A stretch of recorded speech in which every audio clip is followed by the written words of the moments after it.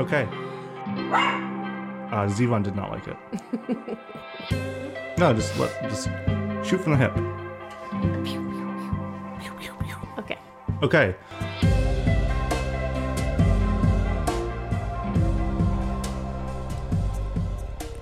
Hello and welcome back to Famous Last Words, a film-making podcast, a making a film podcast, a film appreciation podcast. A podcast about films. And movies. And movies. And films. And films and movies and cinema. Oh, cinema. That's a good word. A film. This is a filmmaking podcast about cinema. Yeah. I think that's a good definition. Yeah, good It's a filmmaking podcast about cinema. Cinema movies. Cinema movies. Cinematic movies. Cinematic movies. A filmmaking podcast about cinematic movies. That's us. We are, well, I wouldn't dare speak for you. I'm Andrew Alden, and you are? Teresa Alden. And we are not brother and sister. No. Married. That would be weird. This is a nice Easter celebration here of the podcast, and today we're talking about Ruben Östlund's last year film, Triangle of Sadness. That's last year being 2022, in case you're watching this in the distant future. Or maybe this is the only artifact left of Western society. So, yeah, here you go. So, is this runway casting for a grumpy brand or a smiley brand? So it's a grumpy brand, yeah? Congratulations! Show me that Balenciaga look. Suddenly I'm dressed in something way less expensive. It's H&M! Yay! Balenciaga! And H&M! Balenciaga! And H&M! It looks paid for the tickets. Not bad, huh? So what do you do? I sell shit. So Ruben Östlund is he's made the movie The Square and Force Majeure, and he is another one of we seem to really gravitate towards these movies, but theater of the bizarre and strange type of deals. This movie is a little surrealistic, like maybe it's all set in the real world. There's no magic, but this is a story of a bunch of very, very wealthy people, Russian oligarchs, Instagram and real models, and weapons dealers all getting together on a ship that is captained by Woody Harrelson, who has kind of a small role in this movie. He's very prominently featured in the trailer, but he is actually, the movie only takes place partly on the boat, because eventually, because of pirates, they get shipwrecked. Yep. Spoiler. Yeah, we're working our way through the Oscar nominees from last year, just in time to not watch this year's Oscar nominees. Yep. Yeah, we're a little behind on this one, but it's, yeah, like you said, it's in the collection of like absurd humor, talking, social commentary about wealth and class and privilege and all that, which has become sort of a topic of dark humor recently. Yeah, this is definitely, if you want to collect them all, this is in the same vein of last year's movies of Glass Onion and The Menu. This is definitely in that same vein. And they're all treated pretty differently, actually. This one I thought going in would be a lot like The Menu, and it really isn't like The Menu. It's there's a lot more. The aesthetic is super different. This movie is not very stylized in its cinematography. It's very matter of fact. A lot of static shots that hold on the static shots for the sake of humor. It's kind of like a Yorgos Lanthimos type deal where it holds on the shots just uncomfortably long so that it embraces the cringe of the whole thing. Yeah, definitely. And like it's not always on the person speaking. It's sometimes like a really long shot on the person reacting to the person speaking, which I particularly like. I like letting the shot hold and seeing what happens in this frame, and lots of wide shots, but not like strange, weird angles. Yeah, just nothing that takes you too out of the world, but just like is a more subtle hint of the absurdity. Yeah, I mean, cinematography really is interesting as a thing because there's lots of schools of thought about it, obviously. But comparing this directly to The Menu has shots that like are kind of impossible angles for the human eye to see. there are really high angle shots of the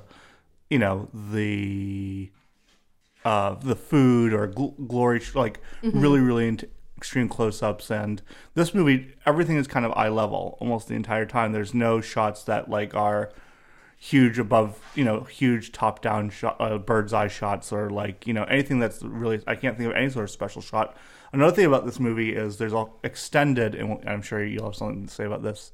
There's an extended sequence about where there's like rocky seas, and the camera is never handheld in that. Oh, which is a strong choice, I think. Yeah.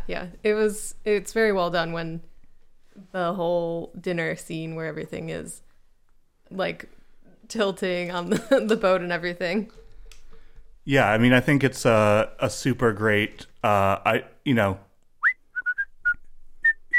So, a quick editor's note here. We have a antagonist. There's one person who wishes to take down the Great Famous Last Words podcast. One person or one canine? One canine person. And his name is Zevon T. Borkington. And sometimes he expects a bribe when we do the podcast, and so if he doesn't get it, he acts like a political prisoner. Yeah, he is a political prisoner. Anyway, so you were talking about the sequence, kind of the most notable, like the famous sequence from this movie, right? Like this is the one. Yeah, which I didn't know anything going into this film, which was great. Like I just knew it was about wealthy people on a boat, and it was like satire and humor. So, which is good because I don't know if I actually would have watched the movie if I knew a little bit more about this scene, because I was really into the movie. I feel like it had really great humor. It didn't go too far. It like touched on some things, but I was just like enjoying the absurdity, the silliness, the like brand of humor. And I still don't hate it, but when you get to the dinner scene, they have to do the captain's dinner on the rockiest day, like a storm's kind of coming, because Woody Harrelson's an alcoholic, and like she's basically like the head of the ship the kind of head of all operations. Yeah, lady. Operations. She's like, the only day we can't do it is like on Tuesday, and he's like, okay, we're gonna do it on Tuesday. Right. So something's coming. So they're all dressed up. They're having this really fancy. So you hadn't seen anything. You didn't know this was coming. No, I had no idea. Oh, I see. I knew it was coming. I had no clue, which is good. I mean, I could have guessed a few things, but no, I hadn't seen any footage or anything of it. Mm-hmm. So they're all dressed up. They're eating this fancy 7-course meal or whatever, and the boat is just like rocking like crazy. And the camera's tilting with it, and vomitus ensues. People blow out from all parts of the human body, which I just like cannot handle. I was like covering my eyes. I never cover my eyes during movies. I can watch the most gruesome horror scene. Oh, see, I can't. And I cannot take vomiting more than once. Like I can handle it once or twice, and then this just goes on and on and on. And it's funny. I mean, it's silly. It makes you laugh, but you're just like, this is so disgusting. I cannot watch a single second. Yeah, no, it was a lot to take. It was a lot for the, and it lasts a long time. It's the middle part of the movie, and the way it's set up is it feels like the climax of a really tight, like hour and 40-minute movie. But coming out, so my favorite, it's really funny because that's like the precursor to my favorite sequence of the movie, which is when this Russian oligarch who sells manure, sells shit, is with Woody Harrelson, and Woody Harrelson is an American capitalist, American communist, and he's a Russian capitalist, and they love that, and he buys the boat, I guess, and they're basically talking over the megaphone to the entire boat, and they're reading from Karl Marx, and they're just having a grand old time. That is my favorite part too. While all the vomiting is happening. My favorite sequence is when the two arms dealers, who are these like dotty kind of old British folks, come over, and they sell hand grenades. The hand grenade is just thrown onto the ship, and she picks it up, and she's like, "Is this one of ours?" And they're looking at it, and he's like expecting it. He's just like not realizing it's a live grenade. So yeah, I mean, well, one thing to add to that point is, similar to The Menu, like it had like really, really funny moments and scenes, but I actually think the strength of this film over The Menu was like It's sustained. It wasn't like just a film of a collection of funny things. It sustained like the story and the environment better and like the tone. And it's like, so it's a bunch of funny scenes, but it felt more put together, except for my one issue is exactly what you said. Like, I thought the end of the movie was after that big climatic vomiting, silly capitalism, socialism debate scene. And then a pirate throws a grenade on the boat and it blows up. And I was like, great, perfect ending of a movie. Movie over. Like an hour and 30 or 40 minutes in at that point. Mm-hmm. And then it goes on. For another hour. We paused it for a moment and I was like, oh my God, there's an hour left of this film? Yeah. Stop it. Stop making too long films. Yeah. I think that the first half of the first hour and a half of the movie, there's like a little prequel. There's a little like, you know, like overture almost to the movie where they're like having dinner and they're kind of arguing. It's letting you understand Carl. I think his name was Carl and Yaya. Yeah, Carl and Yaya, played by Harris Dickinson, and in the late Charlie B. Dean, who passed away from sepsis because she had no spleen, I guess, you know, from a car accident, like right before this movie. Wow. And anyway, so the first hour and a half, minus that little 20-minute, 10-minute overture, is about like the powers of money and the powers of wealth and the powers of, you know, these people on the boat. And then the last hour is about the powers of beauty, because the only currency which matters this is my interpretation, in the last hour is the power of beauty, because Carl basically, so they get shipwrecked and only a few of them are left alive, or maybe a lot of them are left alive and they ended up elsewhere. But anyway, so this woman Abigail, who is like a bathroom cleaner on the ship, survives, but she's the only one with any survival instincts and survival aptitude. Like, she can fish, she can cook, she can make fire, and she kind of like enslaves Carl into like a sexual relationship to get pretzel sticks. And it's because he's beautiful and she, you know, like that's what matters in the end. It's funny that you picked that, because you're right, but I think this film, it's commenting on several different things, like wealth and power, like capitalism, socialism, and how that dynamic works, gender roles and who has the power, and beauty. I think beauty and power. So the part that I gravitated towards was actually, I mean, there's some commentary about prostitution, so it's usually powerful men taking advantage of beautiful women, and women using it as a way to have their own kind of power, and survive in some way. And this is like literal survival, but they make it funny about pretzel sticks. But I think the big thing I picked up was like the switch of the power dynamic. So the woman, like director of operations, is sort of Paula, is kind of like in control of the whole crew, the staff, and what's the woman who Abigail, who is basically like maintenance, cleans.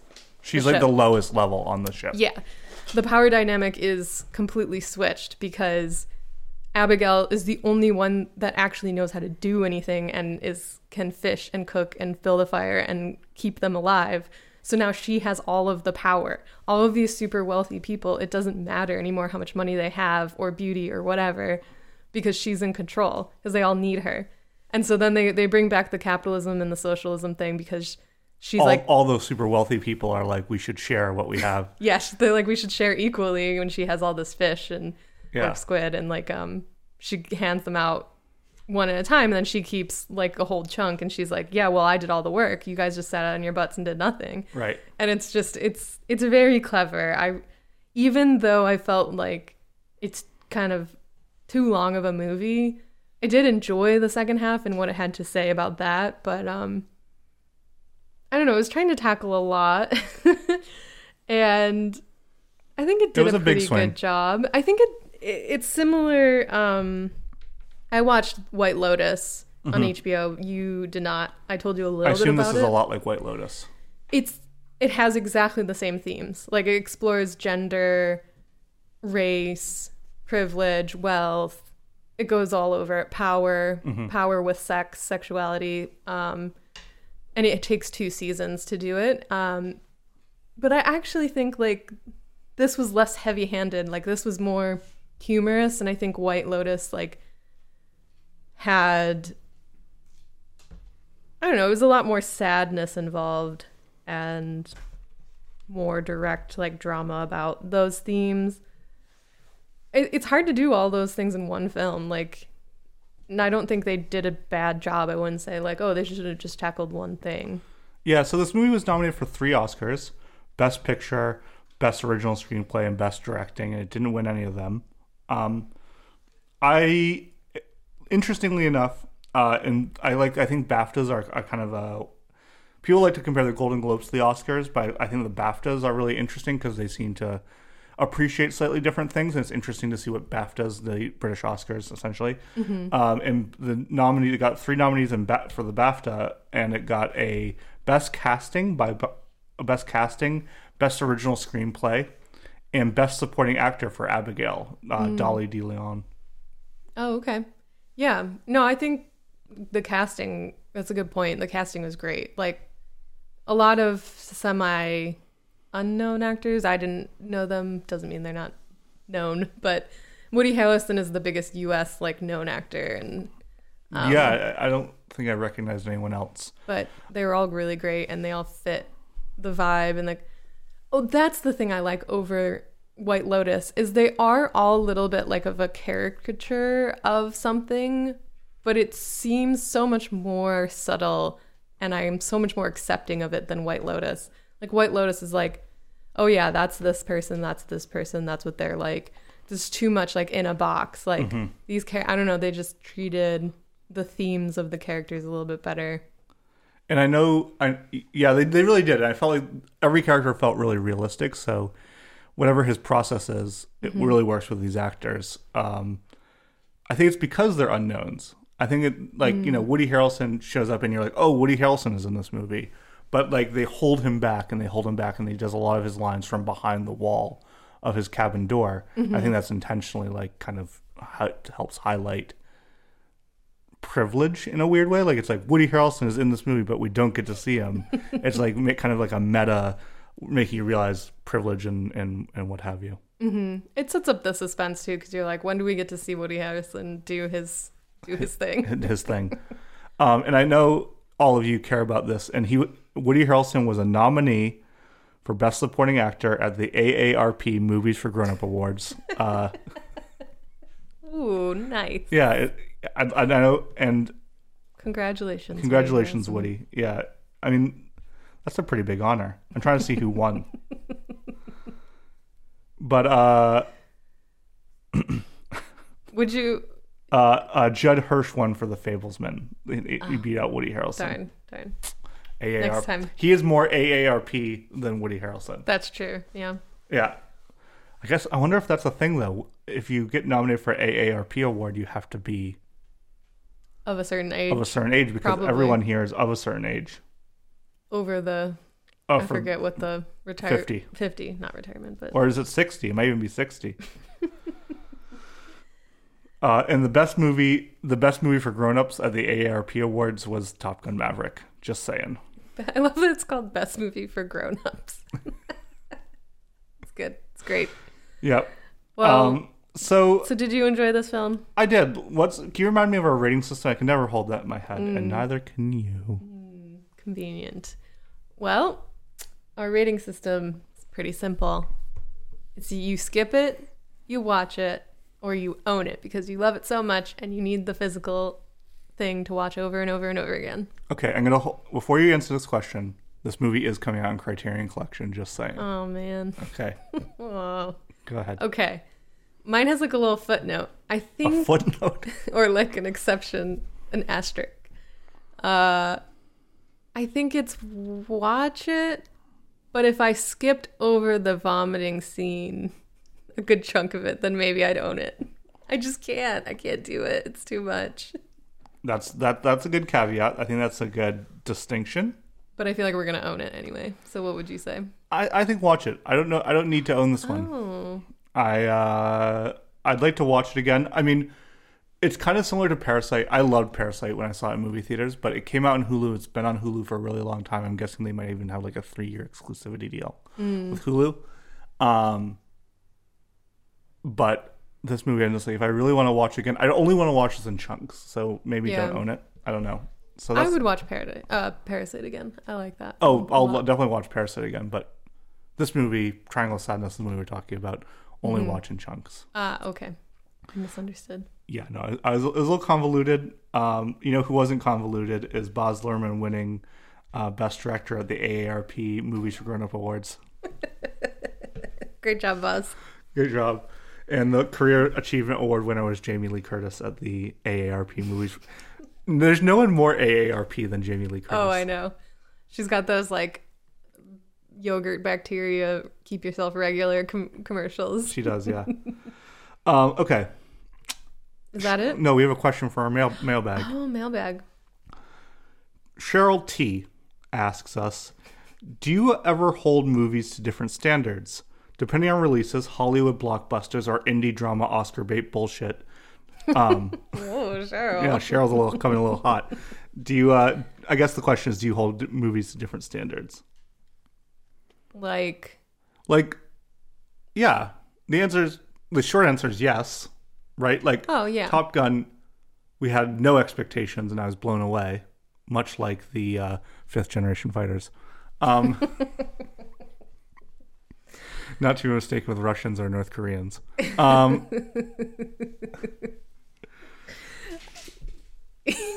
Oh no, the political prisoners back at it. Yeah. We stopped the flow of the treats. the treats, yeah.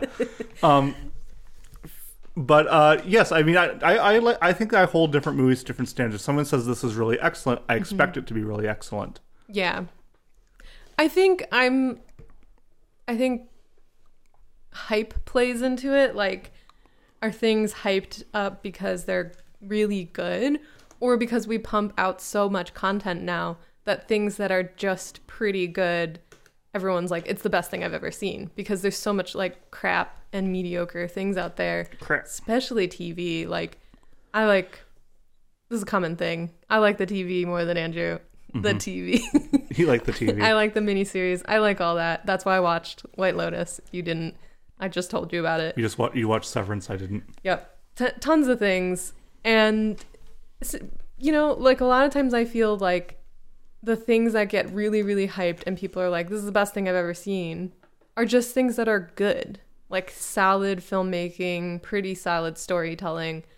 And that I would reserve the best things in the world for like the films I watch over and over and over again and I'm just completely blown away by. And I don't know. So I think I do hold things to a standard of like, I'm skeptical when people are like, I love this thing. It's so great. It's the best thing I've ever seen, which I didn't used to be that way. I used to take word of mouth like clear, like, okay, if this person likes it, I'm going to like it.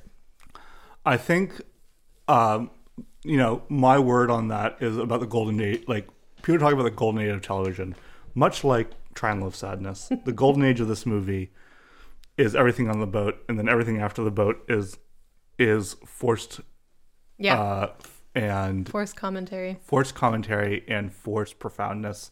It's not bad, but it's just like, it's not, you know, there's no, I don't know. Just cut it short. Just edit, people. Just edit.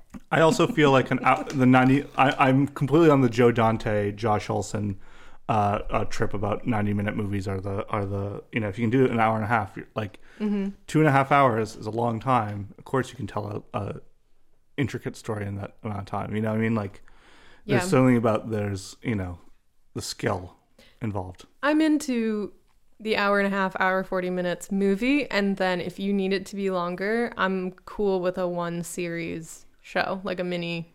They don't call them mini series anymore, but that's what they used to say. Like a 12 episode thing, an 8 episode thing.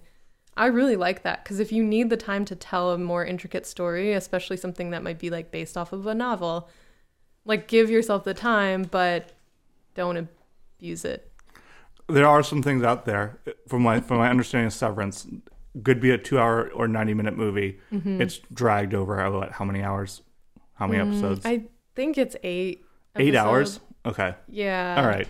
But actually, I would have been fine with an 8-hour exploration of the whole show. Like, it's going on to another season, and who knows, maybe more after that. But I felt like they could have condensed it into one, maybe 8 to 10 episode miniseries. Right. So, well, it's time for us to depart here, leave the podcast land. we had a great time. We had a great time. If you like us on subscribe, listen to our podcast. It really does help us out because it makes us feel validated. And we need that. And we need a little bit of external validation these days. It is what it is. Thanks for listening. Bye-bye.